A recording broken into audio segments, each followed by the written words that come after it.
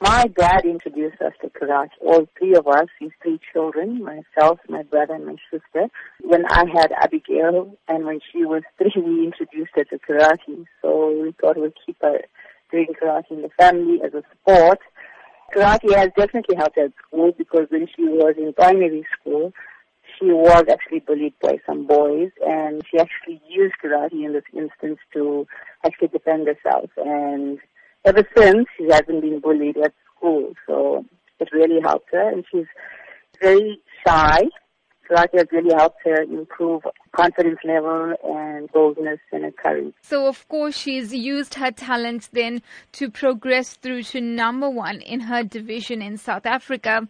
How significant is that achievement itself? At the moment, it is the highest achievement in South African sport. Obviously, she is going to receive a Croatia colors representing South Africa for karate in this event. And well, there are a number of students that have been selected, and she is actually one of them.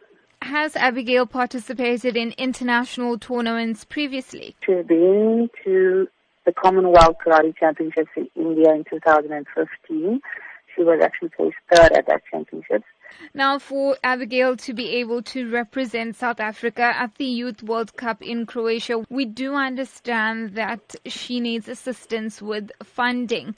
Take us through her exact requirements. 25 to 30,000 rand, which includes the airfare, the meals provided, the training camp fees, and the tournament entry fees. But unfortunately, karate is not a sport that is funded, by businesses and things like that.